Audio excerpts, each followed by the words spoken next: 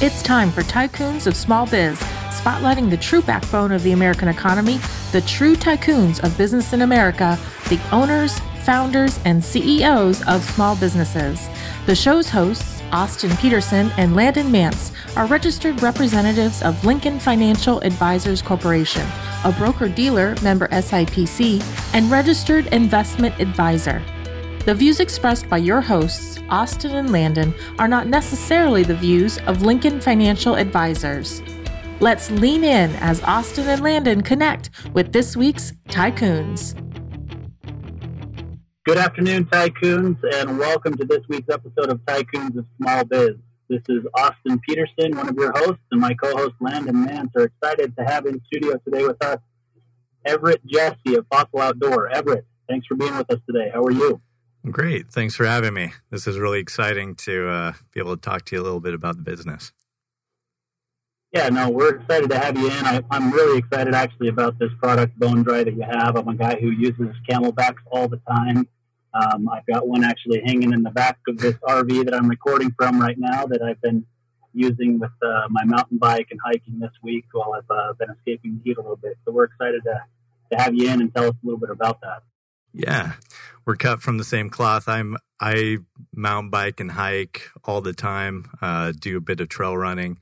I'm always trying to keep myself fairly active, and I was using hydration bladders or CamelBak backpacks all the time, and it was just a major part of my life.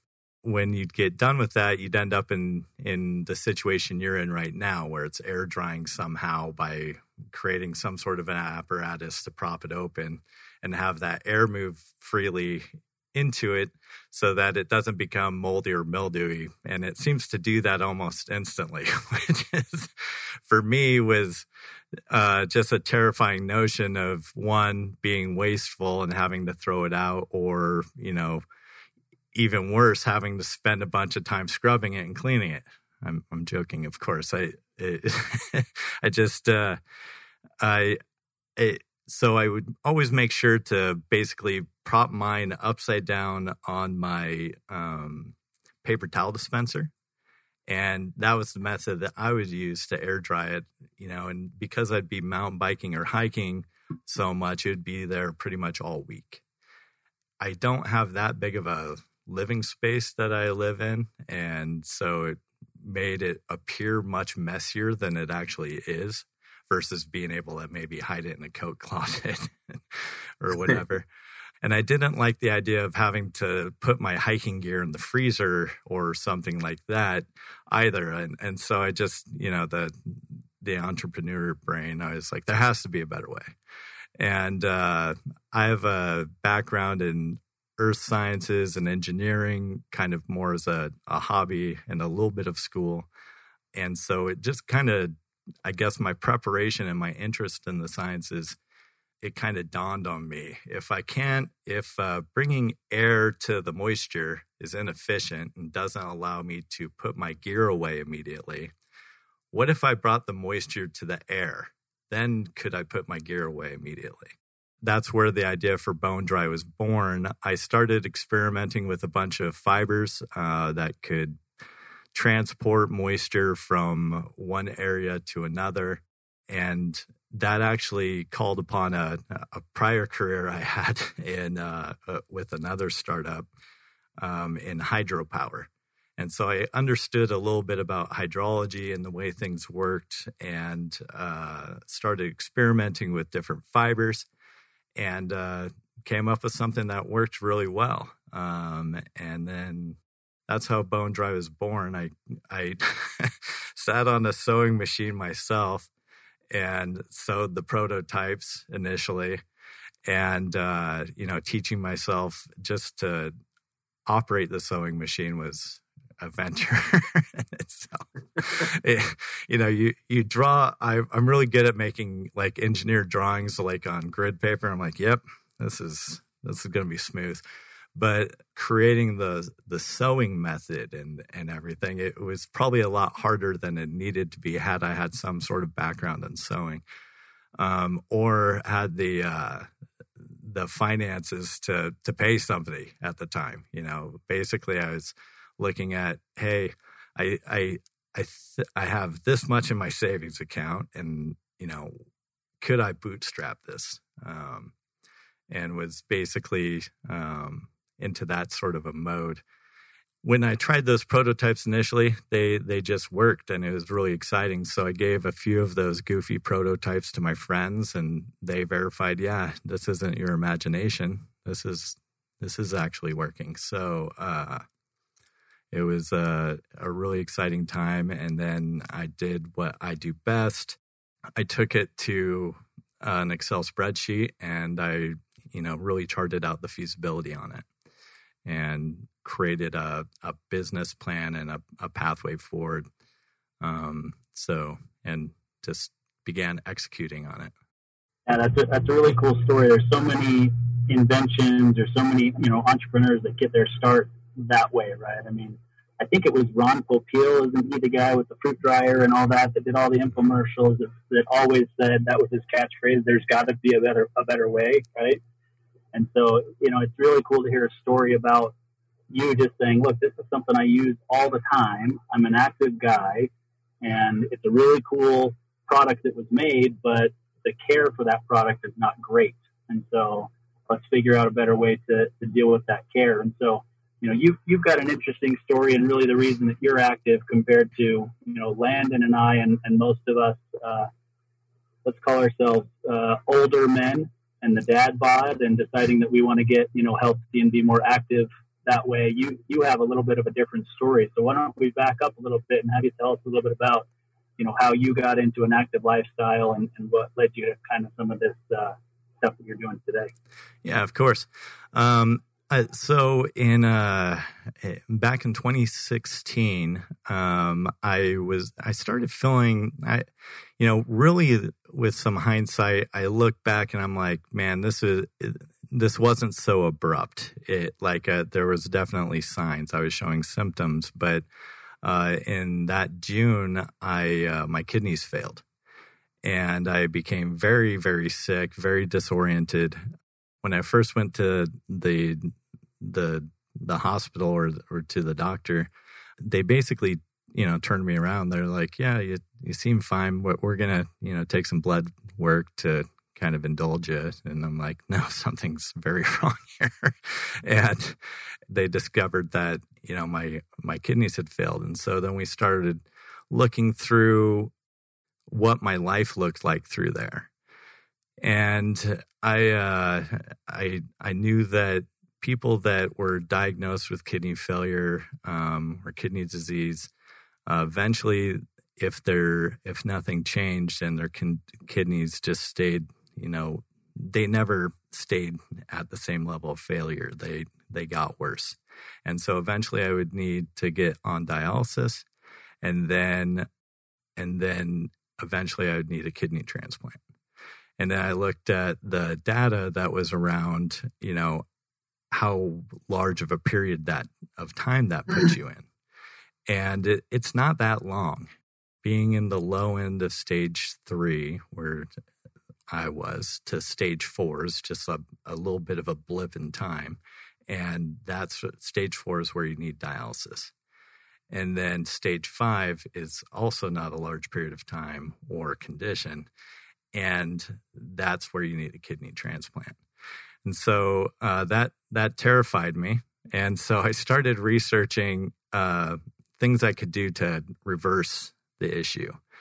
My nephrologist talked a little bit about reducing the amount of protein in your diet, which I did, and how important being active was.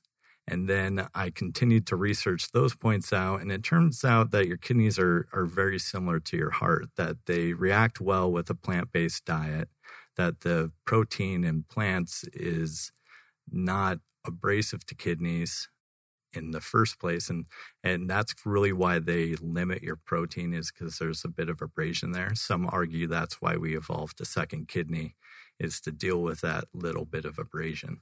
Most healthy people, you're going to be fine. For me, I wasn't. So then I realized, pretty quickly that, and then referencing the heart condition, exercise and creating a good cardiovascular system would translate into healthier kidneys. And so I started looking at any way that fit for me. And eventually it developed a love for the outdoors, hiking, mountain biking, road cycling, and, trail running and things like that. And then coupled with my change in diet, I was able to recover my kidneys to perfect running condition. In fact, I had a emergency room doctor make fun of me because I went in there because I was still feeling the effects of whatever greater sickness has caused my kidneys to fail. I was still feeling the effects of that, and so I was in the hospital, and I told them, that I had kidney disease. And he's like, hey, who told you really that you have kidney disease? And I said, my primary care doctor and my nephrologist, this wasn't just me opening the internet and choosing something. And he said, well, your kidneys are acting fine. And he threw the blood work kind of on me. And I was like, oh, wow. And so ever since then, I've just kind of maintained the course. And it was a good lesson into not allowing yourself, just because you're, thrown a bad card, doesn't mean that you have to become a victim of the situation. Even if you end up losing the fight, you don't have to become a victim of it. You can become proactive, become accountable for yourself. And that's something that I've taken with me, not only through my personal care and health, but into business as well. What can I change? What can I do better? I think that's a huge lesson for all of us, Everett. Well, first, I don't have any idea what it's like to have kidney disease, but I am a kidney stone manufacturer. I've passed 25 kidney stones in my lifetime. And it's actually the most recent was just this past week. And so it's just one of those things that I've changed to where I actually pass fewer of them now, but my body just generates so much calcium that I can't really avoid it. So I take a different supplement, and I drink a lot of water, and I exercise, and do whatever I can to avoid so many kidney stones. But I still do manufacture them. So I don't understand what you're going through, but I think the lesson is very poignant, right? Just because you were dealt a bad hand doesn't mean that we don't work our way through it. And that's a lesson for entrepreneurs. It's really a lesson for everybody, right? Because so many entrepreneurs have failed, 5, 6, 7 times, and then their 10th venture becomes hugely successful, and everybody thinks they're an overnight success, right? Or, maybe you grew up in a single parent household, or maybe you grew up very poor, or, whatever it is, whatever that hand that you're dealt doesn't mean that that's what your destiny is going forward, right? And I'll just share a quick story. I didn't plan on sharing this, but since you brought it up with this particular story, I had somebody reach out to me on LinkedIn about 2 weeks ago to connect with me. And I looked at the profile, and he's got kind of this cool idea. He's just kind of putting together a group for young entrepreneurs. What I didn't realize before today was how young, right? So the guy that I spoke with on Zoom earlier this morning, who is running this Young Entrepreneurs Foundation and wants to put together financial literacy classes, and that's why he reached out to me, is a rising senior in high school. So he jumped on the Zoom meeting with me today, and I'm looking at him and I'm thinking, yeah, he's young, but when I finally asked him what he's doing for school now and what his plans are for the future, he said, well, I'm a rising senior in high school, and I'll be applying to these colleges. And I fell out of my chair because, one, he's a Chinese immigrant, so you can look at that and say, maybe some would call that dealt a bad hand. Not necessarily. I'm trying to get political here, but Chinese immigrant has to come to the United States, learn a different language, and has grown up extremely poor with parents who were just trying to provide a better life for him. And instead of thinking that he was dealt a bad hand, he's figuring out a way to not only lift himself up by the bootstraps like you did with your company here, but he's now trying to help others lift themselves up by putting together this whole group and saying, let's help children who grow up in impoverished situations to have a hand up, right? Let's help them learn financial literacy.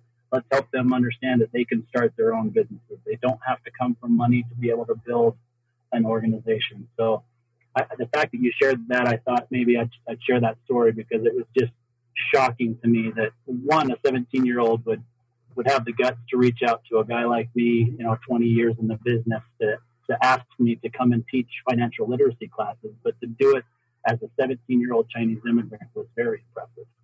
Yeah, I'm always impressed by other people's circumstances. I learned younger, not too young like that. I wish I was more mature at that age.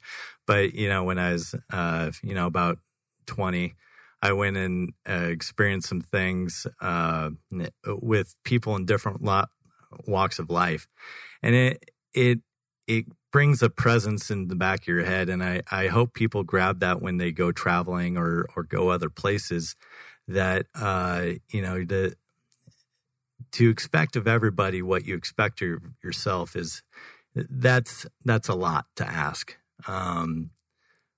But I think that when you compare yourself to those people, it can help guide you and can help you to grow beyond where you thought you could be.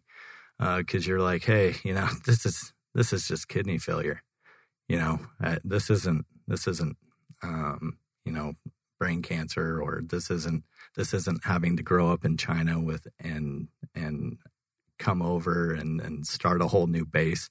I have people that love me here. And so it gives you something a little bit of perspective on a daily basis, because there's days when you're like, man, in business and everything else, I have failed everything. I am awful, And I mean, when you're filling your lumps, and you don't know how you can take that next step. But if you kind of take those opportunities and look around you a little bit, and with a little bit of, free of judgment, you can make a lot of progress on yourself that way. Yeah, I'll just jump in, Everett. I appreciate you sharing that story. I think it's going to resonate with not just Austin and Karen and myself, but I think with everybody listening, because everybody's got a cool, unique story that is certainly involved with challenges and ups and downs, and so we sure appreciate you sharing that. But now you've kind of found your way here, and your story has evolved into this really great new product, really great new business. But tell us the story about how you came up with the name of your business. So tell us what the name of your product, your business is, and tell us how you came up with it. All right. Well, I've always loved dinosaurs and been somewhat of a fanatic, and I just and that's basically why. But that love of dinosaurs is actually, that's what kind of provoked me to love sciences, love engineering, learn more about all forms of things, not just what was going on with the animals that existed at that time, but what goes on with animals now, hydrology. And it basically, that love for them, in a way, helped to invent bone dry. Without that base, I don't think it would have dawned on me. I mean, this technology of using hydration bladders is over 25 years old. Nobody's come up with something like it, and so that it's just, so I wanted to make sure that I was kind of being authentic. It was something authentic to me, something that I could, really bring out in myself and kind of point fun at myself with, because I'm a, 38-year-old man and I love dinosaurs, and I tell everybody about that all the time, and they kind of poke fun at me. But it makes it a little bit more fun. And for me, it kind of builds a relationship between me and customers or me and people that encounter Fossil Outdoor, because it's basically saying, this is our common ground. We've all come from a point where, we've thought dinosaurs were amazing. And so that I wanted to bring that to the company. And then Bone Dry was just kind of a happy coincidence. I was like, man, that is really punny. I should use that. And then unfortunately, the IP kind of surrounding Bone Dry, as it's spelled naturally, was taken in a way. Like, there's just a lot out there. It's not like they'd have it in my vertical. I could probably get it if I wanted it, but I just was, I thought coming up with a kind of an odd spelling. So a lot of people say Bondry, Bond Dry, Bond, various forms of it. And that's kind of fun to work through too, because, it gives people like, oh no, it's Bone Dry. Things to talk about. Very cool. And now I'm not in studio, so I can't quite see what's on your shirt, but they look like they may be dinosaurs. Am I right here? Yeah. Actually, this is my Stegosaurus shirt. Okay. I wear it too much. Very cool. Very cool. Yeah, well, we want to hear more about this, but we're gonna take a quick break here, Everett, and hear from one of our very generous sponsors that we really appreciate. At Paylocity, we deliver more than our awesome product suite with crazy good reviews. We prioritize your success by covering you with a deep support system to back up our easy-to-use, innovative HR solutions. Everything we do is designed to support you in reaching your goals. Together, we tackle your day-to-day work so that you can spend more time building the culture you and your employees crave. For professionals who crave true partnership, Paylocity is the HR and payroll company that frees you from the tasks of today, so together we can spend more time focused on the promise of tomorrow. Let's go forward together. All right, we're back. So, Everett, I can see you in the studio moving some things around. You want to explain to us what you're moving around there in the studio? And for our listeners, we're all remote this week. I think I mentioned already, I'm traveling in my RV to get out of the heat a little bit, and Landon's still in Las Vegas playing twin parents. Mr. Mom, that was the term I was looking for. I couldn't come up with it. Yeah, absolutely. So I kind of wanted to, for the people that are watching on video, I wanted to explain how it's used, and I'll try to narrate what I'm doing in the best way possible so that, people that are only listening can kind of get an idea as well. So this is a 2-liter hydration bladder. It's pretty common. Actually, this particular type is one of my favorites. It's an Osprey branded one, but it's actually from Hydro Pack. So you can find these in a lot of different backpacks, REI and everything, and they don't have that plasticky taste. And so the plasticky taste isn't really something I'm involved with, but it's something people are really concerned with, and I get that. I understand why. But there's actually a little bit of moisture, and the camera is a little bit far away, but, there's maybe an inch, half an inch-ish of moisture still in here. And so got a Bone Dry here. And so what you would do is you'd basically come home from your hike, you just rinse it out. And then when you had it, mostly dry-ish, you just have to slide the Bone Dry down into the hydration bladder, where it will go to work absorbing all the moisture in the hydration bladder. And if you could see it in the video, it's going really fast. In fact, that entire inch of water is already gone while I've been talking. And then now the water is in the Bone Dry, and it's using the capillary action of the fibers to be pulled up the entire length of the Bone Dry, where it'll be released and evaporate out the end here. And so, again, kind of referencing, if I couldn't bring the air to the water and be efficient, I can bring the water to the air. The same physical processes are still existing. It's just the location of them. And so that's basically that's the bone dry. That's how to use it. You can see that it's only 2 steps. So it's rinse your hydration bladder, insert bone dry. You're done. Now you can put your gear away. You don't have to worry about it until next time you use it. So, if that's your next hunting trip, or if it's your next time climbing a mountain in a few days, or whatever, you don't have to think about it. It doesn't have to be in everybody's line of sight, making your house look dirty or occupying your freezer. And then this I wanted to bring in as a little bit of show and tell. This is also a bone dry, but a lot of the hydration bladders have put support systems inside of in the bladder. So like one brand will put like a bisected area right in the center. And that means, and I knew that was existing, and I also knew I was trying to bootstrap a business. So I had to do some value engineering, because to sew a divide in the bone dry 3x the cost, because it made it a lot more expensive to get to do the cut and the sewing for that product. And so this is a short-term value engineering solution, where basically I put a seam on either side of the bone dry as a compromise. It also benefits as some sort of a support. But then if you have one of those type of bladders, you can cut up, make it look like a small pair of pants, and slide it into your hydration bladder, and it will work. Do I like it the best? No, it drives me crazy, because I would prefer it being perfect right out of the gate.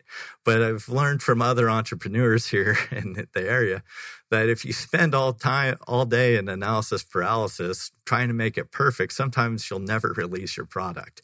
And you'll never be able to prove that it's worth having in the market. So that's basically why I came up with that value engineering compromise. I'm thankful for my customers that they're clearly cooperating with that move, and because they're giving me great reviews regardless.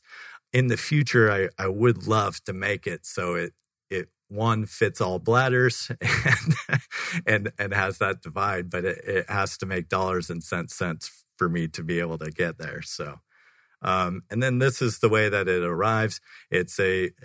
For those of you that aren't seeing a video right now, it's a 3.5 by 17.5 inch black rectangle. And I just have some packaging on it with some that is kind of just representing my brand, the mountain bike thing and everything like that. So that's kind of a walkthrough on the product. I guess one of the things I wanted to talk about was when I was creating Bone Dry, it was not only important for me to create something that was functional and worked really well, I wanted to create something that was environmentally responsible. So it took me a lot of problem solving, because I was like, well, if you use this material, it might be sustainably found, but it might add to waste later when people are using you add to the landfill problem. And so what I tried the best to do when I was moving through this was to find fibers that were sustainable, ethically sourced, of course, which is another thing to look at. And then so what I ended up with, is something that's about 55% biodegradable, and all of those biodegradable elements were sustainably sourced. They're from things like bamboo and other cellulose sources and other plants that can be regrown really quickly. And then the remainder of it is made from 100% recycled plastic bottles. And so although it didn't completely execute my mission of, being non-existent after its use, it's as close as I can get it right now. And doing that all within the confines of, being a first timer requesting fabric, that's a novel experience as well. Yeah, I bet. Well, That's a perfect dovetail into my next question. So I believe that you do all your manufacturing here in the U.S., right? Correct. Yeah. Yeah. So I'm going to go out on a limb and assume that if you were to outsource that overseas, that you would probably save a few bucks. So talk to us a little bit about why you are manufacturing that in the U.S. and how does that translate over to, you know, your business and the monetary function of your business? There's two parts of that, two answers that could fit in there. And one of them's not entirely monetary. Well, it does end up being monetary at the end of it. But basically, if I go overseas right now, I put even though I have patent protections and things like that in place and forming right now, if I go overseas and somebody knocks me off because I've given them the recipe, and my patent and my IP that I have here in the United States is only as good as I can protect it. It's only as good as I can enforce it. And being a bootstrap startup, I didn't want to put myself in the position of where I'd be hanging myself immediately if I just put it out there. They saw some success, knocked me off, and then I can't compete because nobody recognizes a Fossil Outdoor brand as being superior versus whatever brand. So it was important to me prior to considering moving overseas or doing something like that, of creating a brand that had enough reputation that people could follow it. And then from a dollar and cents perspective, it has caused me quite a bit of friction to make that choice, because just manufacturing here in the United States, where I could create something like this, probably the way I want it, with the split in there, I could do it at pennies on the dial, or if I went over to like Vietnam or China or somewhere like that. A lot of our cut and sew goods actually come from like Vietnam and Southeast Asia. But I thought that there would be a way for me to do it here in the United States. And so I basically started talking to a lot of people about my idea and not being just sharing what I intended to do. And some people smarter than me or more experienced than me were able to kind of point out like, hey, we have cut and sew here in the United States. You can do a contract cut and sew operation, and you can create things here in the United States. And so I started diving into all of that and figuring out the best way to do that.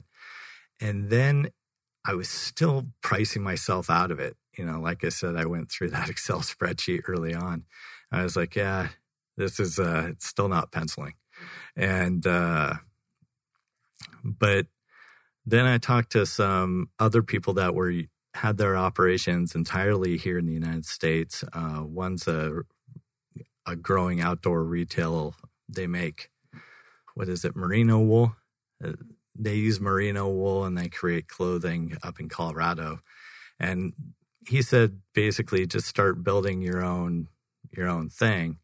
And so I considered that for a bit. And as I was kind of looking at the exact way to do that, I found a great partner, which is a really early stage startup of a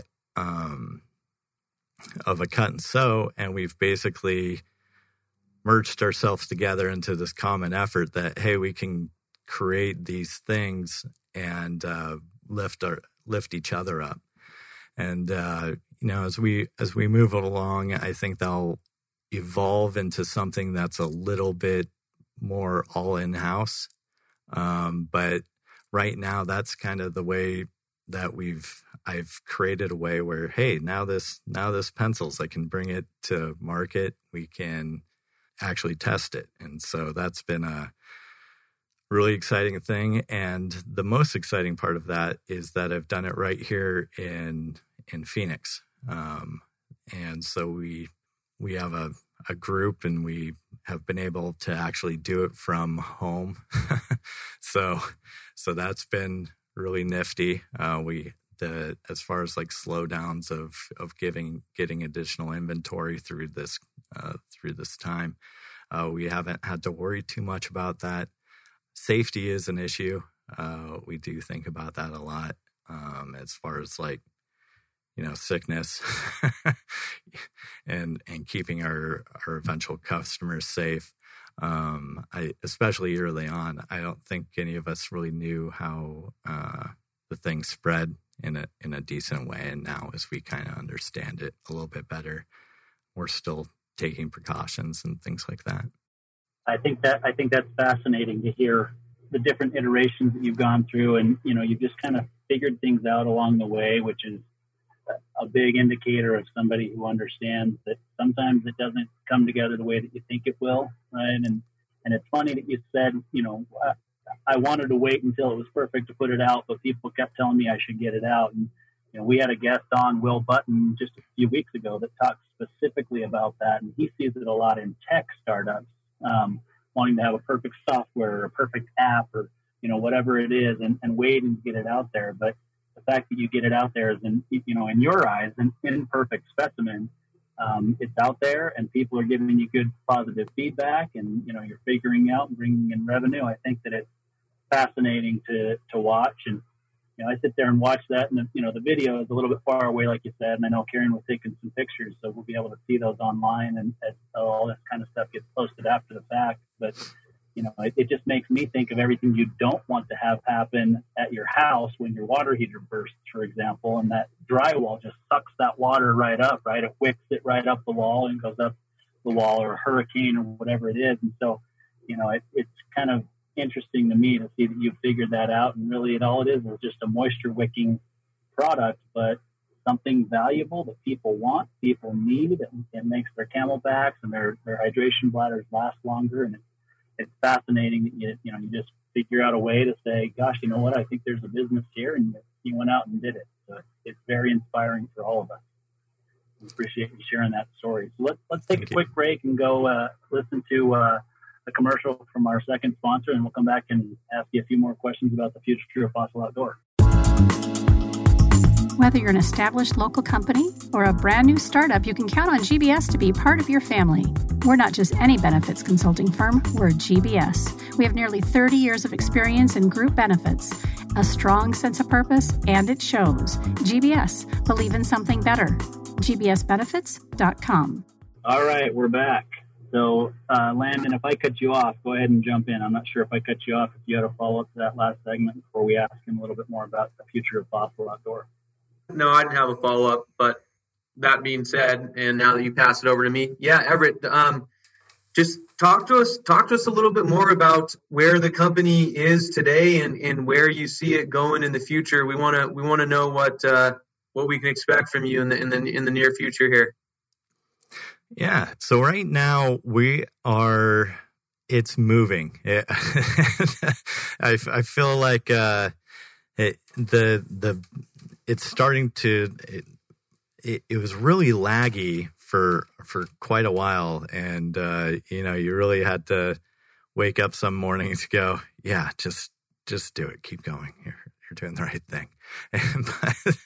but it's actually starting to move fairly well.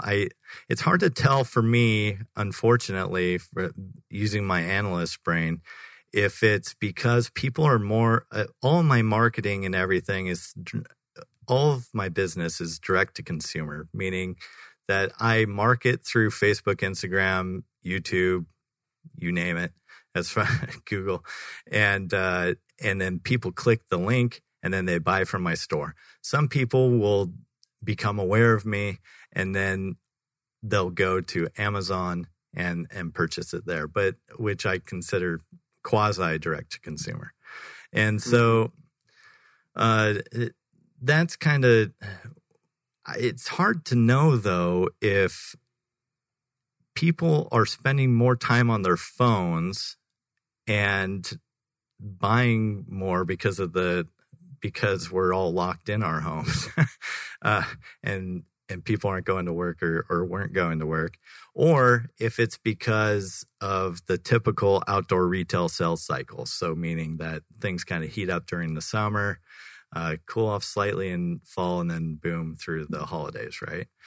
And so I can't get a clear picture there, but I'm really happy in any case that these things are selling consistently, and we just ordered a lot more fabric. We upped our production, and so things are starting to move, and that feels really good. And I'm really, again, grateful to all of our customers, because I mean, you're kind of hanging in there with us, back to this isn't the best version of it. It's operational. It's great. And people love it. But, what we're going to continue to grow upon it and improve it and make it better. And I think that, if you are a Fossil Outdoor customer right now, you're probably, hopefully, you'll kind of buy in with us and be like, hey, those people over at Fossil Outdoor, Everett, they got good vision. They're listening to our recommendations. When we give them criticism, they actually listen and try and are willing to put it into future products to do everything they can to be honest with it, while remaining, tight to their own ethic of being sustainable or being environmentally conscious. And so, with that, the future of Fossil Outdoor is going to adapt this technology a bit. One of the things that keeps coming out in social media, in our comments and stuff, is when are you going to come out with something for hydration flasks, which for those of you that may not be familiar, are just like hydration bladders that you would use for your hydration backpack, the giant 2-liter ones. But the flasks are smaller ones that might be the same as a normal water bottle that you could stuff into your running shorts, into the end of your running backpack, and into the odd place. So if you're a trail runner or an ultra runner or even a marathon runner, it might be a little bit more comfortable than carrying around a conventional, hard bottle. And so we've done some engineering into that. And so I thought it'd be kind of fun to announce the new product on the show. And so I actually brought it, and it's called Lil Bone. And again, it's just a little bone dry that fits in those size of hydration flasks. And it's just, this one is about 1 inch and 1.75 inches maybe wide. And so you can fold it slightly, stuff it into any opening or any normal opening of that a plastic bottle would have. And then it's long enough, it's about 14 inches, that it fits most of the bottles. And so hopefully by the end of today or tomorrow, this will be available for pre-order on the website. But that's been answering an additional pain point that was pointed out to us by our consumers, by the people that are out there doing the same type of activities we do. And so that was, kind of an easy grab there. I'm currently working on a bunch of different ideas with using the same technology. We've expanded the patent a lot from what we had in the provisional to what we actually submitted. And I think it gives us a lot of wiggle room to expand hydration transport technology, if you will. I just came up with that right now. I don't know if that, but additionally, there are some other pain points which, as a hiker, mountain biker, that I have discovered. And so in the spirit of keeping this in kind of a bootstrapped environment, I'm just kind of waiting on those. to see when the right time would be. And I think I will become known for being an innovative company that is going around solving pain points in the outdoor industry that have existed for, in some cases forever, but but in this case, 25 years since the technology was invented. In the near future, though, we'll be coming out with some. There's a mountain biking T-shirt that we're going to be coming out with that is more of a thing to commemorate national parks. It wears great, evaporates moisture quickly, is really comfortable to wear. And then it's going to commemorate national parks. And a portion of the proceeds from that will go to the National Forest Foundation, which we've partnered with. You can donate to them on our website or through their own website. But what they're doing in the way of rejuvenating our national forests is really awesome and something I wanted to be a part of. And so a portion of those mountain bike T-shirt sales will go to that. They also would work for hiking or camping or whatever, but they're kind of intended to be a little bit more durable. So if your backpack or whatever is riding on them, they don't wear away immediately. Or if you go over the handlebars the way I extended it, right? Yeah. Hey, I'm right there with you. So I'm currently healing from some mountain bike related issues. Hey, Everett, quick follow-up question for you. Well, before I ask the question, let me make a statement. I love how you used our platform to announce your new product. I just think that is so cool, man. So we didn't know that you were going to do that. So that's awesome. And thank you for doing that. And certainly wish you the best of luck with the new product. It seems like it will be successful, just like the other one was. I think Austin would probably be more interested in the little bone dry. We won't get into that too much detail, but that's something he might be more interested in. But I want to know, you mentioned earlier that you're doing all direct to consumer. So I think our listeners are probably thinking this because I'm thinking it. Why direct to consumer, and why not retail? Talk to us about how you made that decision. That was primarily an access issue.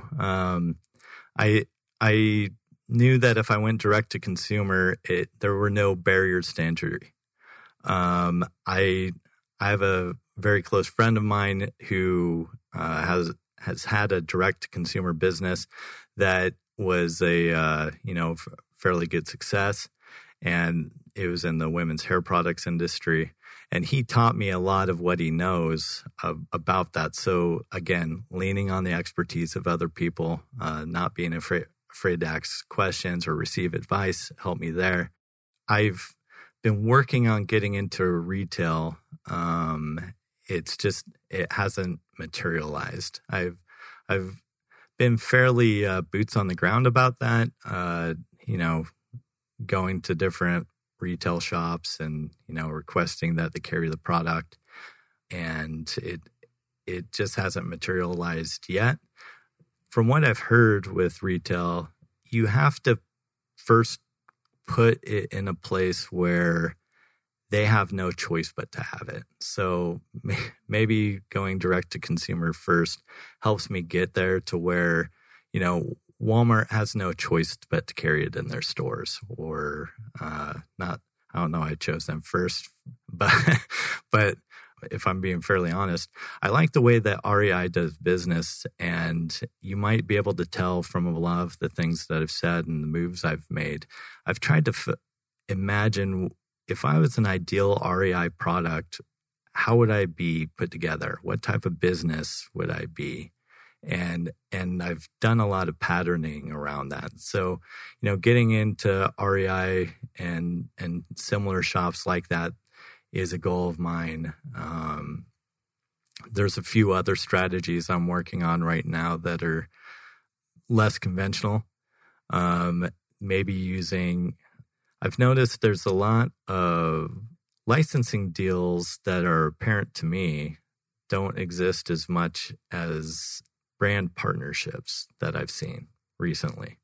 So like for example, this Osprey brand hydration bladder that I brought. HydroPack actually makes it, but they put the branding of Osprey. So it's not that Hydration Pack has branded or licensed it with Osprey. It's kind of a different direction there. And so I'm exploring some different things like that with people. With this whole thing, I've tried to, jumping way back, the business plan I originally made at this point is a joke. I've tried to cling to principles from it, but it is more of I've remained very, very fluid in the way I move forward, finding the path of least resistance and trying to grow the business in that way,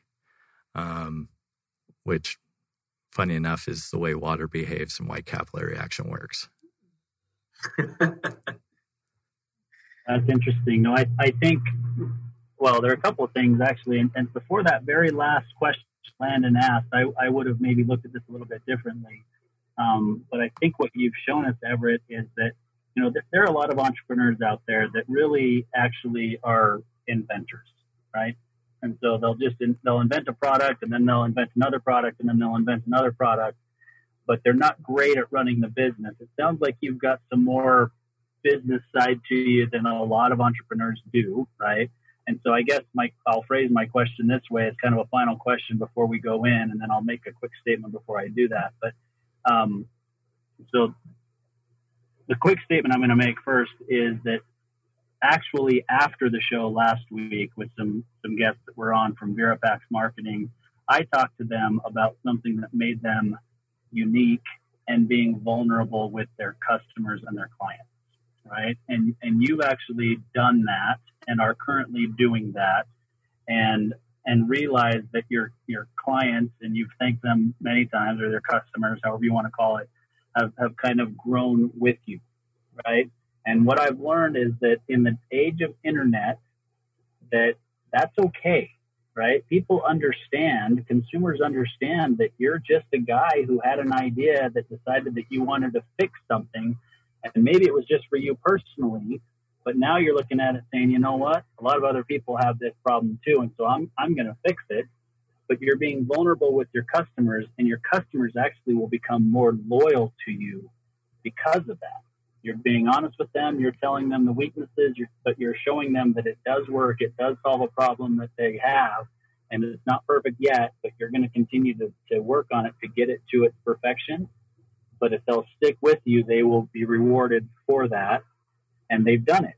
And so, hopefully it isn't just a summer uptick in your sales. Hopefully it's that the message is getting out there. People are realizing that somebody has solved a problem that is very real for them. And I think a lot of it has to do with you being vulnerable with your customers in that way. And so I applaud you for that.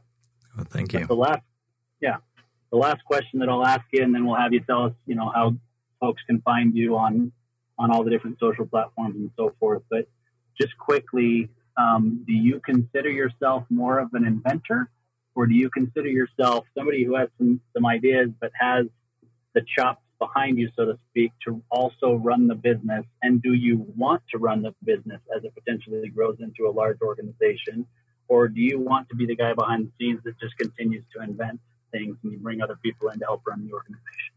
I would say my expertise is as a CEO. I'm very good at understanding on how to move projects forward and how to move a company forward. I've been through, this is my 5th startup. You'll notice I'm not at those other startups.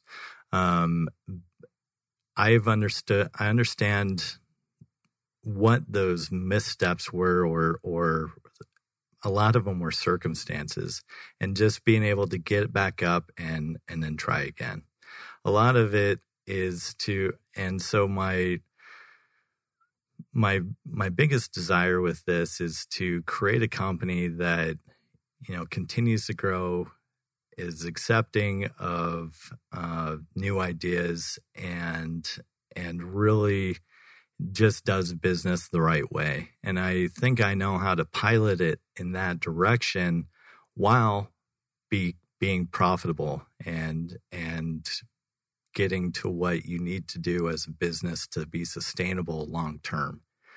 And so as far as like the inventing side of it, I've always been kind of a creative guy, when I was a kid, and I'd always be doing things like that. But I also understand what my limits are there. The Bone Dry's existence kind of comes as a serendipitous result of my background in my interest in fossils, earth science, engineering, and my ability to retain information like that. And then this appeared. It wasn't like I'm a gifted inventor where I was, tinkering away on my next thing. I'm more gifted at tinkering away at creating business and creating a structure that multiple people can operate off of and not become confused and get to a final objective. Yeah, thanks for answering that. I'm really glad I asked that question, because everything that we talked about thus far was about the product for the most part. I mean, we talked about why you named the company Fossil Outdoor, but I would have pegged you as an inventor until Landon asked more questions, and the way that you spoke about it, you could tell that there was a plan and that you planned on running this company and building it into something that can be pretty great. So we look forward to watching you in the future and watching Fossil Outdoor grow. And anytime you want to release a new product, you're welcome to do it on our show. So hey, all right. Thank you very much thanks again for doing that, and thanks for being here, and just tell our audience real quick how to get a hold of you, and we'll wrap up from there. Yeah. So fossiloutdoor.com, it's all one word. That's the way that you can check out the company, see the product. There's some videos on there, and then of course you can buy it there. If you prefer to buy your stuff on Amazon, you can find it there too. There's no great way, but if you type in Bone Dry, BONDRY, it seems to come up fairly quickly. And then at Fossil Outdoor on Instagram, at Fossil Outdoor on Twitter, and at Fossil Outdoor Inc. on Facebook. Awesome. Everett, great product, great story, great dude. Thank you so much for joining us today on Tycoons of Small Biz. Appreciate you, man. Oh, thanks. It's been a pleasure. It's been really fun. Thank you.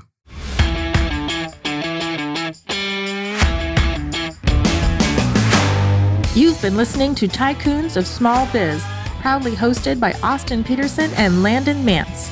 Austin and Landon are comprehensive financial planning professionals specializing in financial, estate, and succession planning for small business owners. Austin and Landon have offices in Scottsdale, Arizona, and Las Vegas, Nevada, and represent clients in 14 states throughout the country. Join Austin, Landon, and the featured Tycoons live every Tuesday at 1 p.m. right here on Business Radio X and your favorite podcast platform.